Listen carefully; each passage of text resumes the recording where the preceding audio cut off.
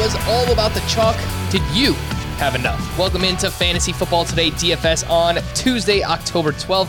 Frank Stanfield joined as always by Mike McClure and Sia Nejad. Today on the pod, we're going to review our Week 5 cash and GPP lineups, recap some of our Fantasy Football Today DFS contest, the winner there. Very interesting lineup that they had as well. Early Week 6 pricing, and if we have some time at the end, we will wrap up with some Thursday night football thoughts. The Bucks going up against the Philadelphia Eagles. Sia, what is up? How was Week 5 for you? Week 5 was good. You mentioned the word chalk, and we'll look at it in a second. I played a lot of chalk. Actually, if the two lineups we're going to see, I played more chalk in the GPP than I did cash, which is kind of funny how it turned out. But it was definitely my best week of the year so far. I was a Kadarius Toney punch away from really having a giant week that really made a probably $3,000 to $5,000 difference. But outside of that, I'm pretty happy with the results. Very nice. Yeah, Kadarius Toney, guy looks like a player, man. I know a lot of people were doubting him, kind of questioning the pick for the Giants. I think it's fair to kind of question every move that Dave Gettleman does at this point, but man, he definitely looks like a player. Mike, what is going on for you? It's a solid bounce back for me, and I'm noticing a trend that whenever there's big chalk weeks, that's when I have decent weeks, so I think I need to probably rethink things, but how was Week 5 for you, Mike? Week 5 was okay for me. Had basically split. Half my action was okay. The other half was not, balanced out by player props hitting, which were related to some of those chalk plays hitting. So overall, it was an okay week. But I would say that we'll look at the lineups in a bit. It was a little too chalky for me to have a great week. We want a decent amount of the chalk to hit. We don't want all of it to hit. We want the ones that we decide that we're going to play to hit and not every piece of chalk to hit. Unfortunately, it was closer to every piece hitting, which allowed me to really have kind of middling results this week. And you mentioned prop bets, and I've got a nice little prop story for the listening and viewing audience later on in the podcast. So let's start off with our cash game lineup review. And look, it's Sia's world, and we're just living in it right now. So let's pull up this lineup here. 182.04 in cash. An interesting build here.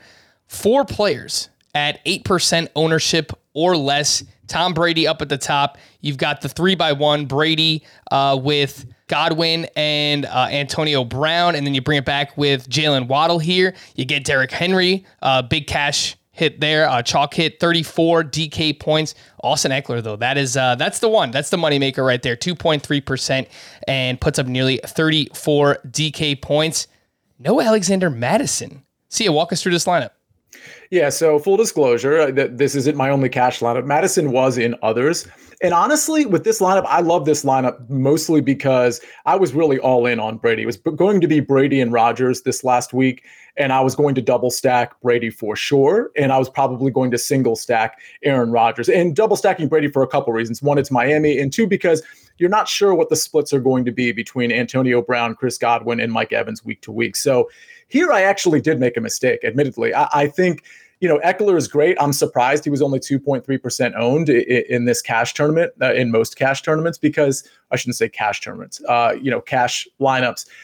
The reality is Austin Eckler should have been higher than that from an ownership standpoint. However, my mistake was not taking Madison and not buying up from Curtis Samuel. I mean, even going into, and I'm not playing Monday morning quarterback here. Even going into the week, Curtis Samuel's status was kind of up in the air. What I should have done, Frank, was take your play, Ricky Seals-Jones, pay down from Eckler to Madison, and then pay up from Curtis Samuel to Kadarius Toney, who I had played, and we'll see later, in a lot of other places. So if I had done that, this almost literally would have been like a perfect cash lineup. So not utilizing Madison was a mistake. However, everything else kind of worked out. Derrick Henry chalk, I'll eat that all day. Tom Brady at 2.3%. Sorry, everyone, but it was pretty apparent he was going to have a big game. Speaking of props, just look at his prop from last week. And we talked about it on the Thursday show. It was 310.5 yards. He was going to throw for a bunch. He's gunning for this MVP. I mention it every single week. Did I pair him with the right receivers? Not necessarily. Mike Evans instead of Godwin would have been better. Outside of that, Washington football team, low-end defense, it was them or the Eagles. And everything else just kind of worked like I kind of thought it would outside of Jalen Waddle. Yeah, Tom Brady, look, kudos to you. See, you've been all over this. Like every game we go into, the Bucks can basically they just hand it over to Brady. Like keys to the car, do whatever you want. throw as many passes as you want. Doesn't matter what the score is. You could run up the score, get as many touchdowns. He is just on this role right now, and he's clearly going for records and MVPs. So I think we keep that in mind moving forward when it comes to Tom Brady. He does play in the Thursday Night Football game, as I mentioned, but I think it's a good point that you also bring up when stacking with Tom Brady, because you probably want 2 of 3 of those wide receivers, considering they're all between 17 and 20% target share on the season. Austin Eckler, I thought it was a great play. You get him at the 2.3% ownership, and I think that's because most people were looking at 4 running backs this week. It was Henry, it was Madison, it was James Robinson, and it was Leonard Fournette. So I just think while everyone realizes that Eckler is a pretty good play week in and week out, just the fact that those running backs were so much cheaper, and they were also in good spots. I think that's why you get Austin Eckler at such low ownership here. Mike, what do you think about this cash lineup? Because it reminds me a little bit more of a cash lineup that you would build, because it seems kind of like a tournament style cash lineup. What do you think? Yeah, it's identical to what I do with the Kansas City Chiefs when they're on the main slate for the most part. It's just with Tampa Bay. And it's a beautiful lineup. I think the most interesting takeaway here was the field continued to jam Derrick Henry in. I thought we might see Derrick Henry's ownership dip just a little bit on game day just because of the emergence of Alexander Madison. It was interesting to me that I would have expected that Eckler number to be closer to 10% and not 2%. And I would have expected that Derrick Henry number to be closer to 50% and not all the way up to 70%. Just based on what happened on game day with all of the running back value opening up with Madison, I thought we would see a little more balance in terms of people dropping off of Henry, running more Eckler, and then having some more mid-range plays at those other pieces. So, but overall, it's a great lineup, and you can get back and forth on whether he should have played Mike Evans or Chris Godwin. I think you're flipping coins at that point. So, while it's easy to say I should have played the one that had the better game after the fact is they were both fantastic plays, and obviously love it. Anytime you get one of those 3 quarterbacks, it's going to be Mahomes, it's going to be Brady, it's going to be Aaron Rodgers. We talk about it every week. Anytime you're getting them at single digits, fire away. Yeah, and I think specifically with Godwin versus Evans, right? If we're talking about a cash game lineup, Godwin has the highest floor of the 3 wide receivers, in my opinion. Obviously, Mike Evans could hit big plays down the field. They use him in the red zone. But Godwin is just the one, to me, that is the safest, plays as a slot receiver, and that's obviously a role that Tom Brady likes throughout his career. The last thing I'll point out with that lineup is something we talked about recently as well. You have Curtis Samuel in at the flex, and he puts up a dud, 0.8 fantasy points.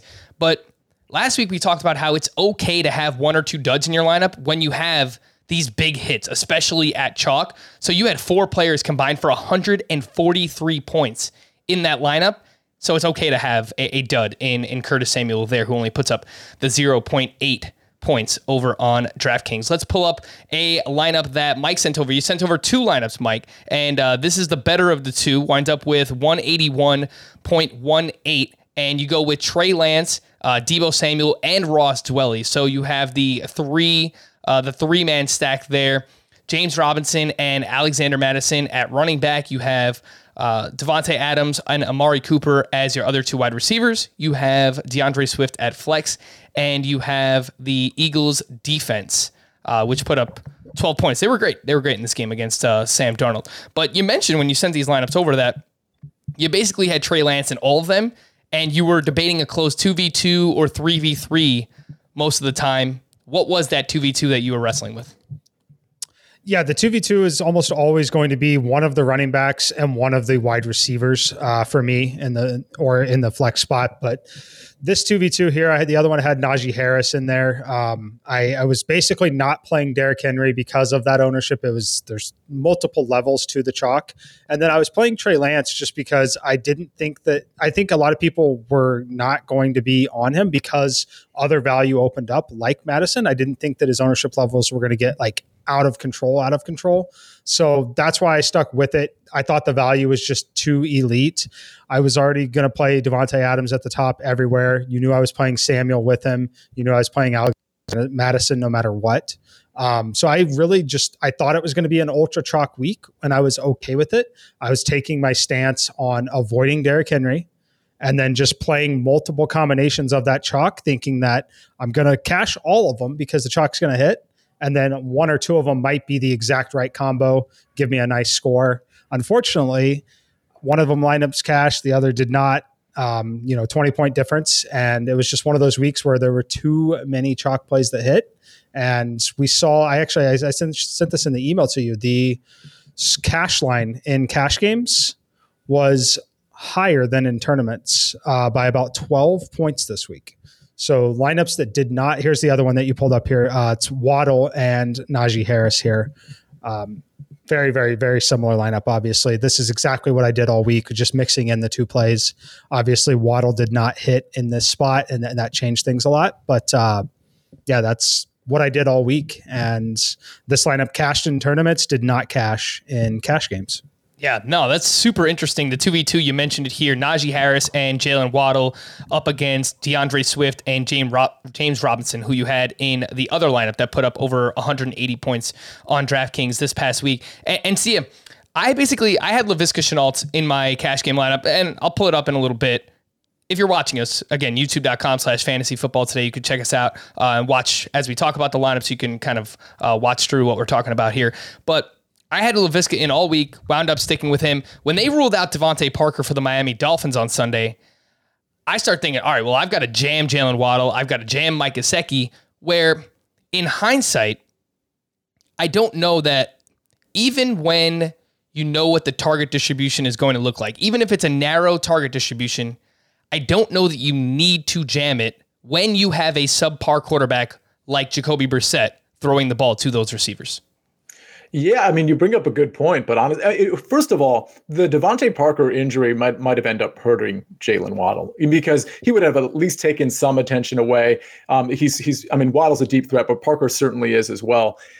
Your point is well taken, Frank, but let's just be real here. I mean, there's a level of incompetence from some of these organizations that whether you have an elite quarterback or not, it really doesn't make sense when you're trailing by 10, 20 points for 2 to 3 quarters and you have your prize, number 5 pick overall just sitting there and you can't scheme him in space somehow. It speaks to a level of just unpreparedness or incompetence that is just sort of beyond what my comprehension would have been, which is why, by the way, I jammed Jalen Waddle in almost every lineup. No joke. In almost all of my lineups, which was quite a few, Jalen Waddle was in them. There might have been 1 or 2 that he wasn't in out of the 30 or 40 that I built. So the short of it is, yeah, I see your point, but he still should have been worth about 15 points. He should have had 7 catches. He should have had more targets than he had, and he certainly had some touchdown equity against a back-end defense that was not only bad, but also probably, if memory serves, playing soft coverage for at least half of that game. And I'm pulling up the scoring here because at some point, it wasn't like close, but yeah, in the third quarter, the Dolphins got this to a 1-touchdown game, a 1-score game. This is the middle of the third quarter. I remember texting with you guys, and I'm saying, all right, well, the Dolphins are climbing back in. I've got a lot of Waddle. I've got a lot of Gesicki. Let's keep this game close. And then the Bucs just steamroll them in the fourth quarter. So I admittedly, I wasn't watching that game solely. Obviously Red Zone, watching a bunch of different games going on at once. So I don't know exactly what happened, but I have a feeling it was Jacoby Brissett being Jacoby Brissett. So well, and there is some blame to go around to Jalen Waddle too. There was at least one catch where he should have made it, and it went right through his hands. It was a very simple, 4 or 5 yard out, and it was returned to the house because Waddle let it slip through his hands. But that aside, he still should have gotten way more targets and catches than he did. All right, so here, go ahead. I want to submission on Waddle too. Like he was someone that was considered before we knew Parker was not going to play. Yep. So we talk about like jamming in. People might have been jamming in Mike Gesicki, but I wouldn't say that Jalen Waddle was someone that was like truly just jam him in no matter what.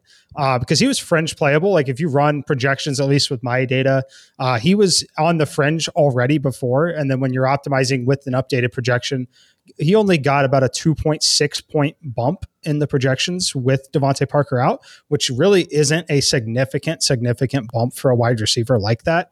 And that's when he started becoming in those optimal lineups. So he was someone that, we can talk about it all day that we had jammed him in because the other guy was out. He was fringe playable before that even happened.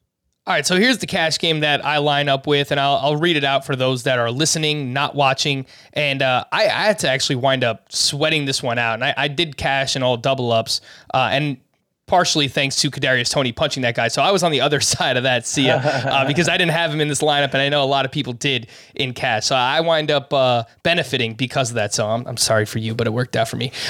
So I have Trey Lance up top here. Look, it's all chalk. If you're watching along here, it's no player under 18%. I have 3 over 50%. Trey Lance comes in at 23% ownership here, winds up with 15.58 on DraftKings. He was stopped at the goal line twice as a rusher in that game, so that was pretty frustrating.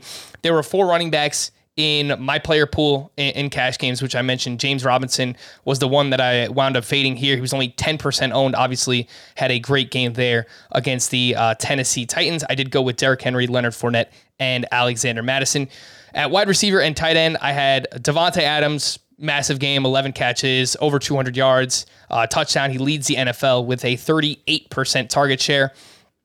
And then once that news came out with Devontae Parker, I originally had Keenan Allen and Ross Dwelly as my wide receiver 2 and my tight end. So I pull Dwelly, I go up to Gesicki, and then I go down from Keenan Allen to Jalen Waddle. So I wind up with the 2 value plays in Waddle and Shenault. Neither did anything. I mean, it was, snowflakes here. And then I do get Mike Gesicki in at tight end. My defense was the Washington football team. Mike, what do you think about that? Like, is this too much chalk? Because I know chalk is all right in cash games, but this is a lot. It's a lot, and it got there. I think that the only issue there was just so much Waddle. I mean, Waddle and Gesicki together. I think that I think it's one or the other, just because of the price point on Gesicki at 4,200. I know that 4,200 doesn't sound like a lot, but when it is a punt tight end and you're pairing them with there were a lot of tight ends at that price point or lower. That's the only thing that I didn't like there. Other than that, I think it's fine. And you could still argue that it's still a fine play because you were expecting a big game from Leonard Fournette. You're expecting them to trail. You're expecting them to eat up targets. But just 2 plays that, if you look at them or look at the combination of them, they definitely have a negative correlation with each other. Yeah, and the 2v2 of Keenan Allen and Ross Dwelly did wind up outscoring Jalen Waddle and Mike Gesicki on Sunday. Yeah, look, and I even texted you guys too. I'm like, I feel dirty about this. It's 2 Dolphins in my lineup. I didn't feel great about it, but I was like, there's a lot going on Sunday. So I was like, all right, we'll rock with that. Speaking of Gesicki, by the way, so I mentioned I had a prop, bad, just a bad loss here. He got up to 43 yards with 11 minutes left in the third quarter. And then he had a catch for 0 yards later on in that quarter. He had 2 other targets, which he did not convert. I bet the over 43 and a half receiving yards there. So you know what that deserves? Le who? The her. Yeah, big loser here for me. Also, you mentioned the name, Sia, but Ricky Seals-Jones, we should have stuck with him, man. 99% of the snaps he ran, 42 routes, 20% target share this past week. He is only $3K in week 6 going up against the Kansas City Chiefs. A sneaky revenge game. It's not really a revenge game, but he was on the Chiefs last year. I'm going to be pretty excited to use Ricky Seals-Jones, Sia. And you were pretty excited last week too, and I kind of talked you down off it. So my bad there. My rationale was, well, I think Curtis Samuel is going to be healthy. He's going to eat up some of that target share that we think RSJ is going to get. With that said, I mean, Curtis Samuel got injured in the first quarter or something. He aggravated his groin injury. He's going to be out for probably another few games at least. Either way, though, it looks like Ricky Seals-Jones was going to get a lot of those targets. He got a lot of red zone looks too. So Frank, A, good call last week, and I'm sorry if I talked you off of him. And B, Ricky Seals-Jones is going to be so popular this week. Just wait. I mean, because there's not a lot of value tight ends like last week in terms of guys you're really going to want to roster.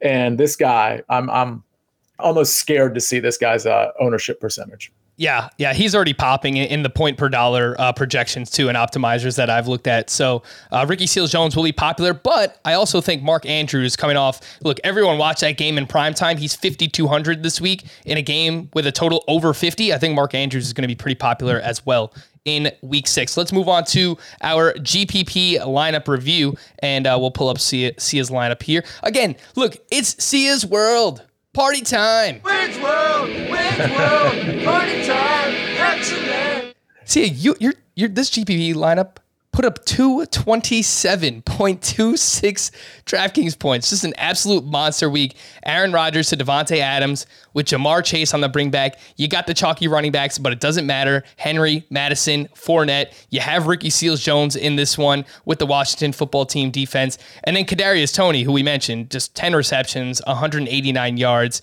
Monster game. He does that only playing 54% of the snaps. He ran something like 22 or 24 routes. So the guy was just an absolute beast when he was on the field. This was awesome. I assume this was a single entry, right? Because there's a good amount of cash in here. Yeah, it was a single entry lineup. It was, I believe, 3,400 that were in this particular tournament. So it's one of those things where I typically wouldn't play this much chalk. Maybe if it was a little less, like 2,000, I wouldn't worry as much about the chalk. But this one, I just kind of got away with it. And again, if Kadarius Toney doesn't punch that guy, I mean, we're looking at another few targets, maybe another few catches, maybe a red zone opportunity, because the Giants had 2 additional possessions after the Kadarius Toney punch. And I checked, it probably would have climbed, because there were a couple people that had Kadarius Toney. It could have climbed to like 3rd or 4th realistically, which would have been, obviously a much bigger payout. But the point here is I was either going to play Aaron Rodgers or Tom Brady. I played way more Tom Brady than Aaron Rodgers. And thanks to Mike, and you, Frank, because I don't usually play a lot of Aaron Rodgers. You can see here from an ownership standpoint, not a lot of other people did too. So that was one of the few ways I got a little bit different.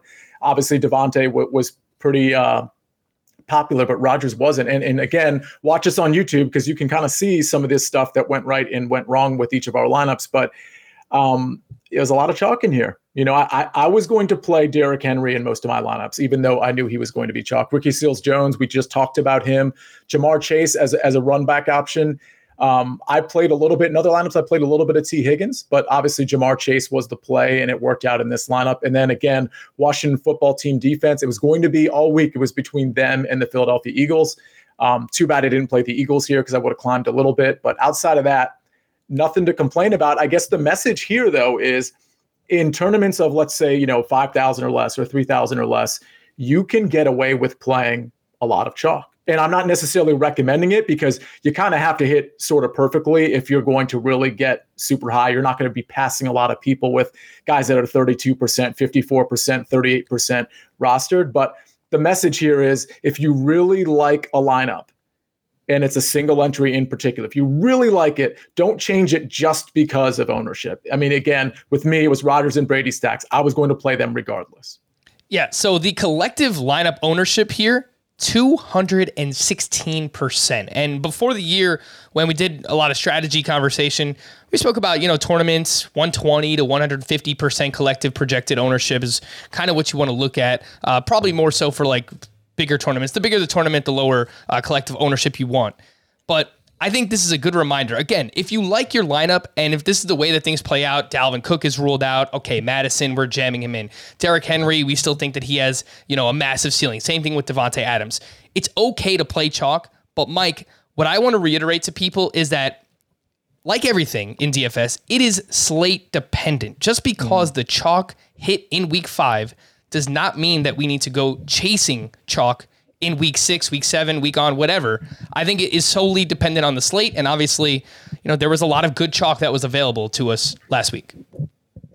A ton of good chalk that was available to us last week. And like you said, the ownership numbers, you can definitely throw those out the window when you have an absolute free square like Alexander Madison. Obviously he's taking 55% ownership right there. But when he does that, it obviously elevates the ownership on guys like Adams and Derrick Henry just because of what it allows you to do. So it's really not to quote that number and compare it to something else from earlier, like you have to ignore those numbers because one player at 60% when like a normal chalk player is 20 to 25%, it just, everything else is skewed so much that it really doesn't matter.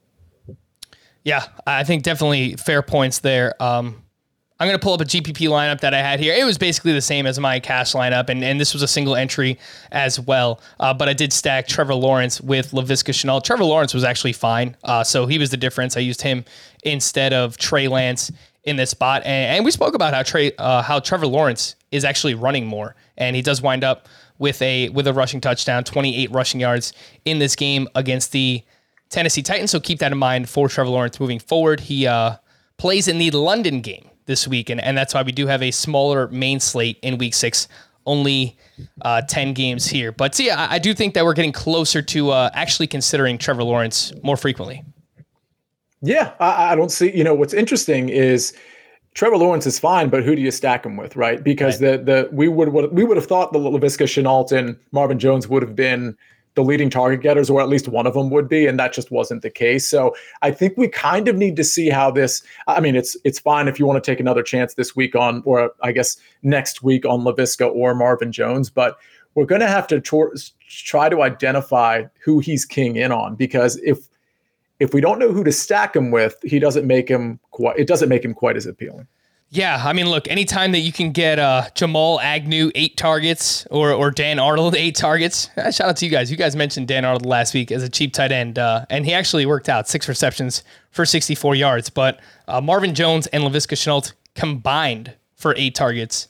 Each of Jamal Agnew and Dan Arnold had 8 targets each in that game last week. I'm going to pull up our FFT DFS contest winner here as well, if I can find it, and here it is. But yeah, if you want to play against us, as always, $5 entry over on DraftKings, 150 entries. The top 15 gets paid out. The link is already in the podcast and the YouTube description. So if you want to jump in there, compete against Sia, Mike, and myself, feel free to do so. And here was the winner in week 5. Shout out to, it's either IFH25 or LFH25. It could be a lowercase L.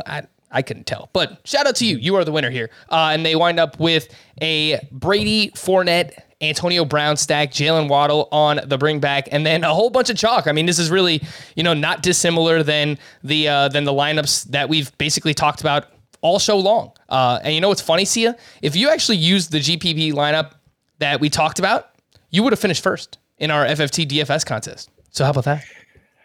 Yeah, well, it sounds like whatever this acronym, I guess we have to split it then.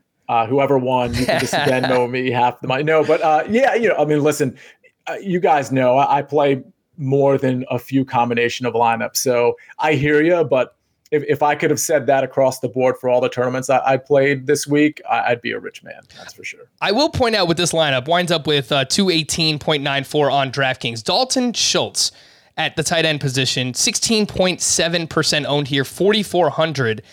I think that, I talked about Trevor Lawrence, how we're closer to using him more frequently. I kind of feel the same way, Mike, about Dalton Schultz, where he is very clearly the third pass catcher, the Michael Gallup that we were expecting in the Cowboys offense. Cooper, Lamb, they're going to get theirs. But Dalton Schultz has really emerged here as a legitimate tight end to consider, even at his, 4,000 to 4,500 price range. Yeah, definitely. And he's really honestly seems to get there too without the game script really mattering. It's another game where you thought they're going to run the ball a lot. They're home favorites by a touchdown. Still gets there, several targets, 6 catches, 80 yards. He's definitely someone that's going to be used frequently. I think another interesting thing I want to point out about that lineup, I actually really like that lineup. I like the fact that they ran the Cardinals defense here. They made the decision that they were going to go for Tom Brady. They were going to fade the Trey Lance chalk. The best way to apply some that situation is to play the quarterback or play the defense against the most popular quarterback. And, they didn't put up a massive score, but 8 points at 2,900, it makes a lot of sense. If Lance isn't having a big game, I thought this was a really nice lineup. They didn't play Deebo Samuel. They completely avoided that situation and then poured a little fuel onto that fire in the form of leverage with the defense. Honestly, Antonio Brown, man, this guy is just getting it done right now. Find someone who loves you the way that Tom Brady loves Antonio Brown, because that is just that is a match made in heaven. And it is working out right now for both the Tampa Bay Bucks and for DFS owners who are throwing those guys in the lineup weekly. Let's take a quick break. When we return, take an early look at Week 6 pricing here on Fantasy Football Today DFS. Robert Half research indicates 9 out of 10 hiring managers are having difficulty hiring. If you have open roles, chances are you're feeling this too. That's why you need Robert Half. Our specialized recruiting professionals engage with our proprietary AI to connect businesses of all sizes with highly skilled talent in finance and accounting, technology, marketing and creative, legal, and administrative and customer support. At Robert Half, we know talent. Visit roberthalf.com today. All right, so week 6 is already here. 10 games on the main slate. Another London game between the Jaguars and the Dolphins. I'm sorry to the people out in London. You had to watch the Jets last week. Now you have to watch the Jaguars take on the Dolphins. Look, at least you're getting football, I guess, but it's not the best. It's not the best. We also have 4 teams on a bye. The Falcons, the Saints, the Jets, and the 49ers will also be without the Bucs, the Eagles, the Bills, and Derrick Henry. I'm not going to mention the Titans, just Derrick Henry, because Derrick Henry is the Titans at this point. We don't have them on the main slate because they are in the island games this week, Thursday Night Football and Monday Night Football. We do, however, get the Kansas City Chiefs back, so that will bring a smile to Mike's face. Of course, we have 3 games with a total over 50 points as of now, according to Caesar Sportsbook, with the Cowboys and Pats just below 50 at 49.5. And I have a feeling lots of eyes will be on the Chiefs and Washington football team, that game, and then the Chargers and the Ravens. Let's start at the quarterback position. Patrick Mahomes, 8,300 on DraftKings. He's $9K on FanDuel. He is the highest priced quarterback on both sites, and we have 5 more that are over 7K. 5 more quarterbacks that are over 7K on DraftKings. Dak Prescott at the Patriots, he's 7,100. Aaron Rodgers at the Bears, a divisional matchup, 7,200 there. Justin Herbert at the Ravens, 7,300. Lamar Jackson versus the Chargers, 7,400. And Kyler Murray at the Browns, he is up at $7,900. Mike, Patrick Mahomes on the slate, 8,300. It's a big price tag. Something's like kind of going on with the Chiefs right now. They seem like they're just off. Obviously, the defense has been pretty atrocious all season long. What's going on? What's going on with these Chiefs? Yeah, definitely. The defense is not doing them any favors. As far as the offense is still a very good unit. Very, very efficient. And the Mahomes is easily the top quarterback on the slate again this week. But you're also going to be able to play Heineke in that same game. You're going to be able to play Lamar Jackson. I think this is still another interesting spot for Carson Wentz as well. But yeah, Mahomes is by far the top quarterback on the slate. Lamar Jackson, by the way, shout out to Lamar. On Monday Night Football, 442 passing yards, 4 touchdowns, 62 rushing yards. He completed 86% of his passes, 43 passes. So it's not like, he's throwing 30 passes and they're all like dink and dunk, whatever, like Davis Mills type passes. By the way, Davis Mills looked pretty good this past week too. But Lamar Jackson, just an absolute beast. And that game going up against the Chargers and Browns combined for 89 total points last week. So I have a feeling that will be a pretty popular game. Again, the Chargers and the Ravens. There's nothing that really stands out to me in the mid-tier. But Mike, you mentioned 2 value plays. Taylor Heineke, 5,800 in that game against the Chiefs. Carson Wentz going up against the Houston Texans. He's 5,400. And it feels like Carson Wentz is having a bad year, but he has at least 17.9 DK points in 4 of 5 games this season. Sia, what do you think about the quarterback position? Any higher priced quarterbacks? Any values that you like? Yeah, I don't think I have much interest in Carson Wentz, but if we're going to look down there, obviously Taylor Heineke makes sense going up against the Kansas City defense. That's kind of one of those, it could be really hit or it could be really miss. Even if Taylor Heineke turns the ball over, which he's been prone to doing, that doesn't necessarily crush his value. It just means they get the ball back and he's even in a more negative game script. So I think he's got just enough weapons to move the ball up and down the field. Obviously, they're going to lose that game, but it's a 55-point total. Joe Burrow was somewhat interesting to me down there at 6,300, but it's really all about the elite quarterbacks to me. I mean, I put down so far Mahomes, Kyler, Lamar, and Herbert. Obviously, I'm not going to be able to play all 4 of those guys, but I'm probably going to just narrow my focus, and by Thursday, we'll talk about it on 2 of those guys. Mahomes is definitely going to be one of them. I will say this, however, we need to monitor the Tyreek Hill knee injury. It's been described as minor. I don't know what that means because anytime you're talking about the knee, nothing seems minor to me. So obviously a Mahomes-Kelsey stack makes sense. You could even throw in McCole Hardman if you want, and you can kind of avoid that Tyreek Hill situation. But against the Washington back end, Tyreek Hill is the exact guy that could get loose because that back end is so undisciplined. It's actually kind of comical. So Mahomes is what I'm focused on. If I had to pick a second quarterback in that high range right now, it would probably be Justin Herbert. Travis Kelce, by the way, you mentioned a potential stack candidate. Pay attention to his injury status. He is dealing with, quote, a bit of a stinger. So should be all right, but both him and Tyreek Hill a little bit banged up here early on in the week.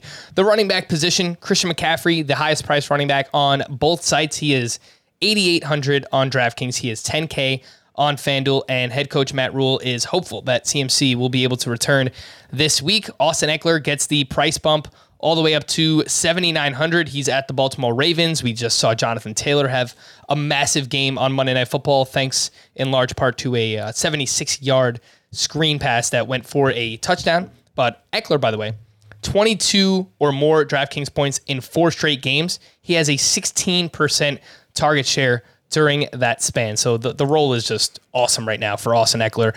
And then we have to wait and see with Dalvin Cook. He's $7,700. Alexander Mattison is $6,200. And Mattison has exactly 32 touches in each game that Dalvin Cook has missed. Mike, what do you think about the elite tier, these higher priced running backs in week 6? It's all going to depend on Alexander Mattison and the Dalvin Cook situation. I'm not going to be playing Christian McCaffrey personally, not all the way at the top. But as of right now, it's going to be DeAndre Swift and Alexander Mattison. You talking about it's what I ran in that in my lineups last week as well. It's going to be running it back. You talk about price bumps. DeAndre Swift really hasn't got that big price bump yet, but he now has 3 games this season of 22 plus DraftKings points. It's just doesn't matter. They like to use him in the passing game. 6 targets last week, 6 catches, 53 yards, still approaching that 8 to 15 handoffs, finds his way into the end zone again. I like him again, especially if it's going to be a situation where we have elite value with Madison. I think it's going to be a perfect spot to pair him, fade that top running back. You know, you're obviously fading a scenario like Derrick Henry. That's the beautiful part about last week, right? Like Derrick Henry had an absolutely smash game. 3 touchdowns, or what do you have? 3 touchdowns? Mm-hmm. I believe he had 3 touchdowns, 130 yards. Like that is really tough to do. You take him down to his median number, which is 110 yards and only 2 touchdowns. That's a massive difference on that slate. So a lot of lineups we had still got there, still won, still cashed while fading a 3 touchdown, 130 yard game from Derrick Henry. I don't think we're looking at 130 yards and 3 touchdowns for Christian McCaffrey this week. I think it's a really, really, really easy fade if we get that situation again where Madison is in play. So I'm completely ignoring Madison at the top. I'm not playing any Austin Eckler at this point either, just because the price point is awfully prohibitive. He's $1,500 to $2,000 cheaper than a lot of the running backs that I'll be interested in. And then I do have one value running back. Do you want it now or do you want to talk value in a few minutes? Go ahead. Go for it. I think we got to look at Jerick McKinnon for the Kansas City Chiefs.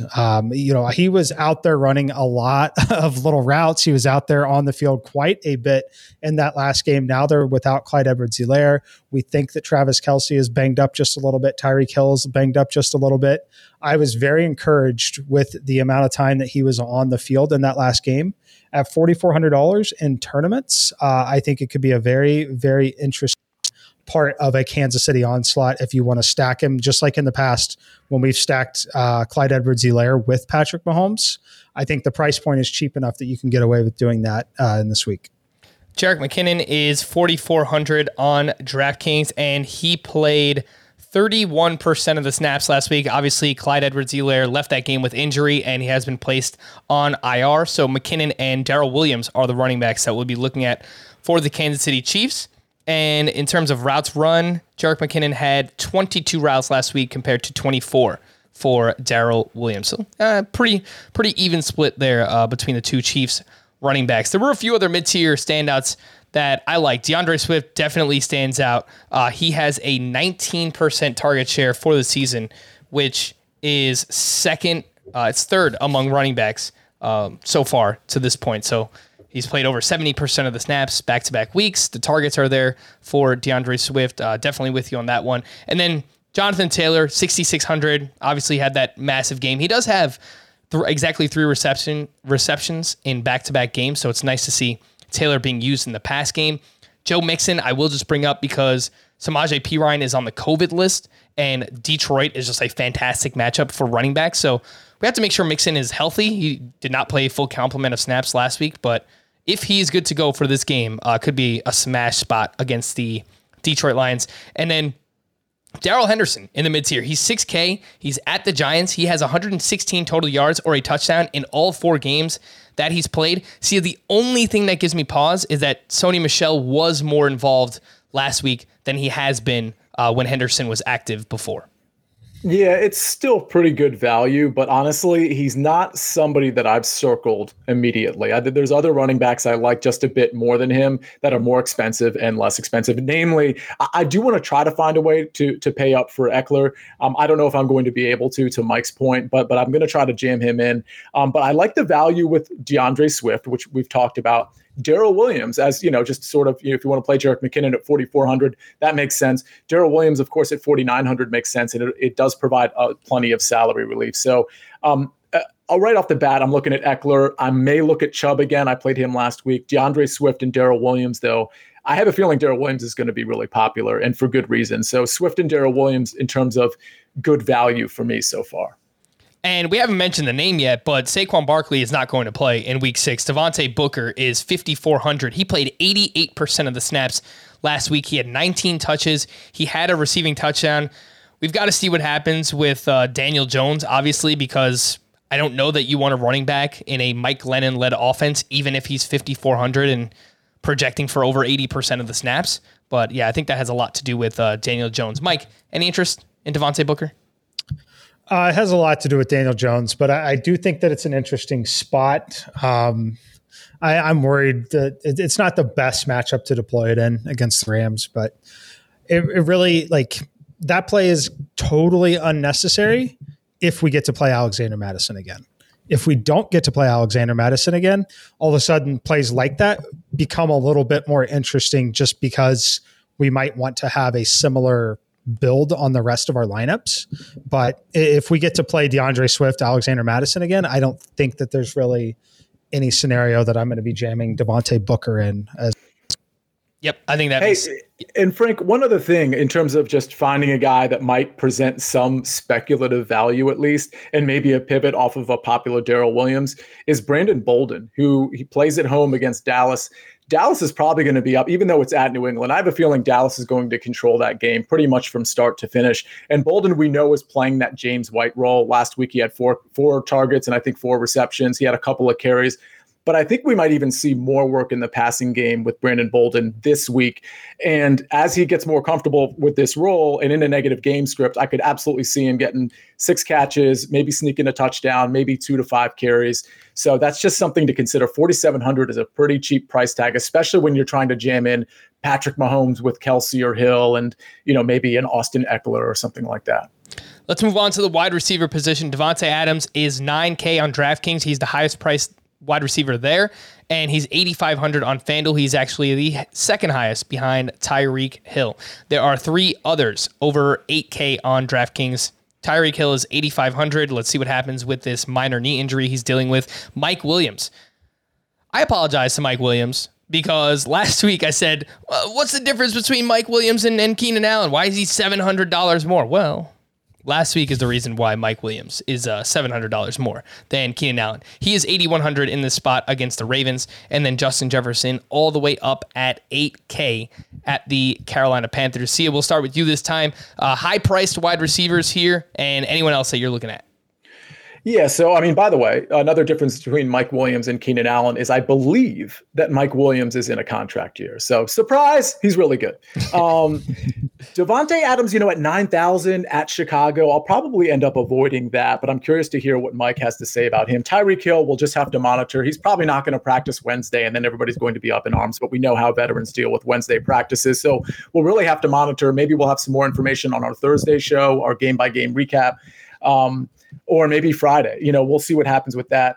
Other high-priced guys I like, I think I'm going to go back to DJ Moore at 7,300. I think that's decent value. He's at home in a nice bounce-back spot against a secondary that features, who is it again? Brashad Breeland and Patrick Peterson. Yeah, it's just a perfect bounce-back spot, especially considering that Sam Darnold hasn't really been that good. Now he gets to go against a bad secondary, so I like DJ Moore quite a bit. Obviously, Terry McLaurin is in play. Heineke's going to target him for better or for worse. Even if he's covered, he's going to target Terry McLaurin quite a bit. As we go down the range, some value guys I like. And again, this is a preliminary look. T. Higgins at 5,300 as a cheaper pivot off of Jamar Chase, who is finally getting priced up to where we think his talent level is at. Tim Patrick at 5,100 is interesting. Odell at 5,100. Speaking of bounce back spots, I mean, this guy is definitely in Baker Mayfield's ear at this point, especially after, what was it, a 2-catch, very pedestrian, I believe 20 yards this last game. I just think it's one of those things where Baker likes to force Odell, and I could see absolutely seeing that happening. Mecole Hardman at 4,200 is excellent value against the Washington football team. And Amon St. Brown is only 4,200. He got plenty of targets and catches last week. We know Quintez Cephas is out. Hawkinson's sort of getting bottled up because they're challenging Goff to throw the ball down the field. I think that's great value. Yep, Amon St. Brown has a 24% target share over the last 2 weeks, and Jared Goff, someone who he likes to target the middle of the field, some shorter A-dot kind of throws, and Amon St. Brown is someone who is consistently running out of the slot there for the Detroit Lions. A few other mid-tier standouts. You mentioned some of these, Sia, but I'm with you. I like DJ Moore at 7,300. Cooper Kupp is at the Giants. He's 7,900. Terry McLaurin, I think, will be very, very popular this week. He's 7,100 against the Kansas City Chiefs.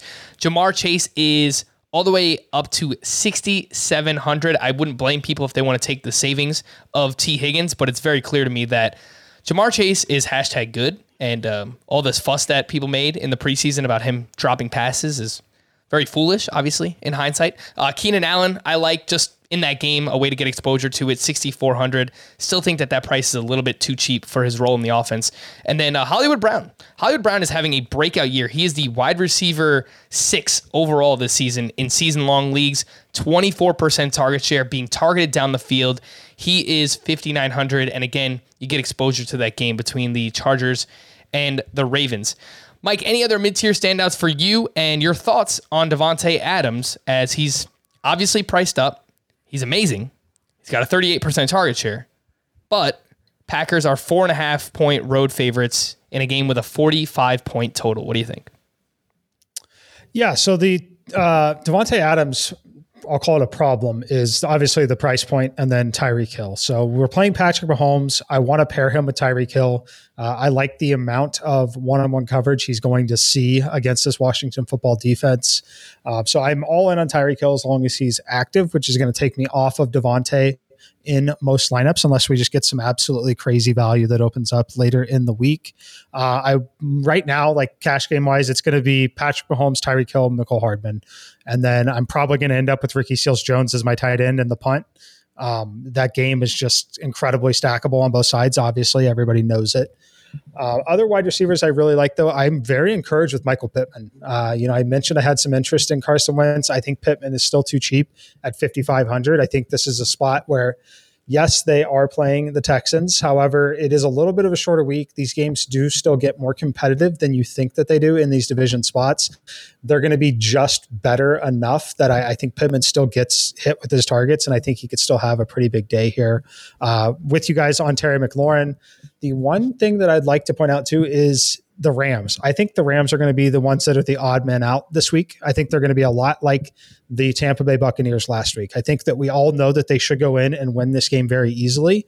However, they throw the ball. With Stafford, they throw the ball still. And Cooper Kupp, Robert Woods, both, in my opinion, too cheap. Cooper Kupp, not necessarily, but honestly, if we think a lot of people are going to pay up for, say, Austin Eckler at running back when we know that we might have Swift and Madison to play, I'd rather use that same salary on a guy like Cooper Kupp as a leverage play in a tournament, because we know people aren't going to be prioritizing $7,900 Cooper Kupp when you've got Tyreek Hill, Davante Adams, Terry McLaurin, those guys in play. So I think that that's going to be a really, really interesting tournament play. And then, of course, the Bengals. Outside of that Chiefs-Washington football team game, that Bengals-Lions game with some of the injuries on, P. Ryan's going to be out. Mixon's kind of banged up a little bit. They're going to look to throw maybe even a little bit more, even if they are controlling that game. I like Higgins a lot. I'm not afraid to pay that price tag for Jamar Chase. I think that Chase is legitimately a $7,500 player. It's one of those dilemmas where you're so conditioned by what that initial salary was that it's hard to accept that the initial salary was just a terrible salary to begin with. And this player is one of the next Davante Adams, Tyreek Hill type players in this league. And you're probably still getting $1,000 discount. even at this price point. So you can take advantage of some of that psychology and the anchoring from previous weeks. I think he's an absolutely fantastic play again this week, especially if you're playing Swift. And I love what you had to say about Cooper Kupp, right? Like we see a $7,900 price tag, and your first thought is, no, that's not cheap. But I think it is. I think it's cheap for the role that he has. He has a 33% target share on the season going up against the Giants in this game. So, I mean, you look at names like Davante Adams, he's $1,100 more for it's a better role, but it's a similar role. So I do like the savings there that you get on Cooper Kupp versus Davante Adams in GPPs this week. One other name I'll just throw out there. I know Adam Thielen has been very pedestrian. It seems like he's touchdown dependent at this point. You could say all that is fine. 50 yards or less in 4 straight games. He is $5,800. He is $2,200 less than Justin Jefferson. And this isn't anything against Justin Jefferson. Like, he deserves to be 8K. That's perfectly fine. I just think that maybe the pricing has gone a little bit too far here with Adam Thielen. At the tight end position, I mentioned that like there's 3 plays that I'm really looking at, and it's Travis Kelce. If you want to pay up, he is $7K on DraftKings, $8,500 on FanDuel. He's the highest priced tight end. Mark Andrews goes for 44.7 DK points on Monday Night Football. He's $5,200. Big total in that game against the Chargers, a defense that just got destroyed by David Njoku. So keep that in mind. And then Ricky Seals-Jones will be very popular. He's $3K. Great role in the offense. No Logan Thomas, 20% target share last week. See ya. Those are the 3 tight ends that stand out to me. Is there anyone else that you're looking at, or is it just those 3? Actually, it's just those 3, believe it or not. Those are the 3 I had written down. But I do want to point out, because I don't know what his price is at. Maybe you guys can help me. Where is Dan Arnold? He is... Dan Arnold is not on the slate. He's in the London game. Yep. London game. That's right. Okay, I really wanted to play him again. No, I mean, honestly, I guess you could throw in Noah Fant maybe at 4,800, but I don't see why you pay for Noah Fant when you've got Dalton Schultz at 4,900 and RSJ down there and Mark Andrews at 5,200. So I think it's going to be a pretty tight core unless something opens up, unless some news comes out otherwise. Yeah, I was thinking maybe Evan Ingram at 3,400 if Daniel Jones plays and Kenny Galladay's out there dealing with injuries. But even that, I mean, you can get $400 worth of savings for RSJ. So, Mike, what do we think about the tight end position? Yeah, no, you guys have hit the nail on the head. It's these 3 and really these 3 only right now. What I think is interesting about it is, especially with the Mark Andrews of old seeming to be back at this point, and the price point at $3,000 on Ricky Seals-Jones in that game, it's already going to be a very natural part of our game stacks because we're likely playing some form of the Kansas City Chiefs, whether it's Patrick Mahomes and Tyreek Hill, or at the very least, probably Mecole Hardman in your lineups. If you're looking, for those value pieces, it's going to be a week where I'm going to have double tight ends. I'm going to have Ricky Seals-Jones in there, and then I'll be playing either Travis Kelce, depending on the status of Tyreek Hill and or Kelce's own health, and Mark Andrews both, because the price point on Mark Andrews, now that it seems like Baltimore is really willing to try football and that role is back. I mean, this is a guy that we're used to seeing at 6,700, right? So again, another situation where it's just the value is there. It's very similar, obviously very different position, but it's very similar to the value on Alexander Mattison. When they have that role, it's like he has a new role. It's like he's filling in for someone that, because they weren't throwing the ball early in the season, but now things have very much changed for the Baltimore Ravens. So I'm going to be playing all 3 of these guys heavily. And I would say probably 2/3 of the lineups right now are going to be double tight end lineups. And then one last comment on ownership in general for this slate, and especially at this position. Things are going to look a lot different this week because it is the first week with buys. We've got the London game. Things are spread out on the slate. We've been used to dealing with 13 or 14 game main slates. We have a 10 game main slate that drastically impacts ownership percentages. And we potentially have a couple of these spots where, like Madison, again, just obvious misprice, obvious free squares. Things are going to be a little crazy this week. All right, let's wrap up with a few Thursday night showdown thoughts between the Bucs and the Eagles. The Bucs are 7-point favorites here with a 52-point total. And we did get some news earlier on Tuesday that Dallas Goedert landed on the COVID list. So Zach Ertz stands out as a clear value, going to be very popular play here in the showdown slate. He is 3,200, and that allows you to get up for some of those popular pass catchers. Antonio Brown is 8,200. He's the cheapest of the three Bucs wide receivers. Leonard Fournette has a great role in this offense right now. He's 7,800.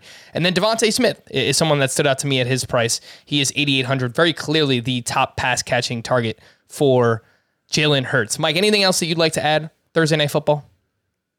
I'm running some numbers as we speak, so give me like 5 seconds and we'll see what some of the stuff spits out. But you nailed it there. Obviously, the story is Zach Ertz going to have that role all to himself there. I think Kenneth Gainwell is someone who's going to be very interesting. Again, remember, these are showdown slates, way different than a full slate, but at $2,400, he's firmly in play. Now, with those injuries, like you're going to play Jalen Hurts, you're going to play Tom Brady for sure. And then it's Zach Ertz, Gainwell. I love those two pieces. And then you can load up with either Mike Evans in the same lineup or Chris Godwin. So like one of the lineups I've got here, I've got Ertz, Hurts, Brady, Evans, Godwin, and OJ Howard. You can play Gainwell. Let's see. The highest owned players for me will be Zach Ertz, Kenneth Gainwell, and then the two quarterbacks. And then after that, it looks like the guy that I'm the lowest on is Antonio Brown at this point.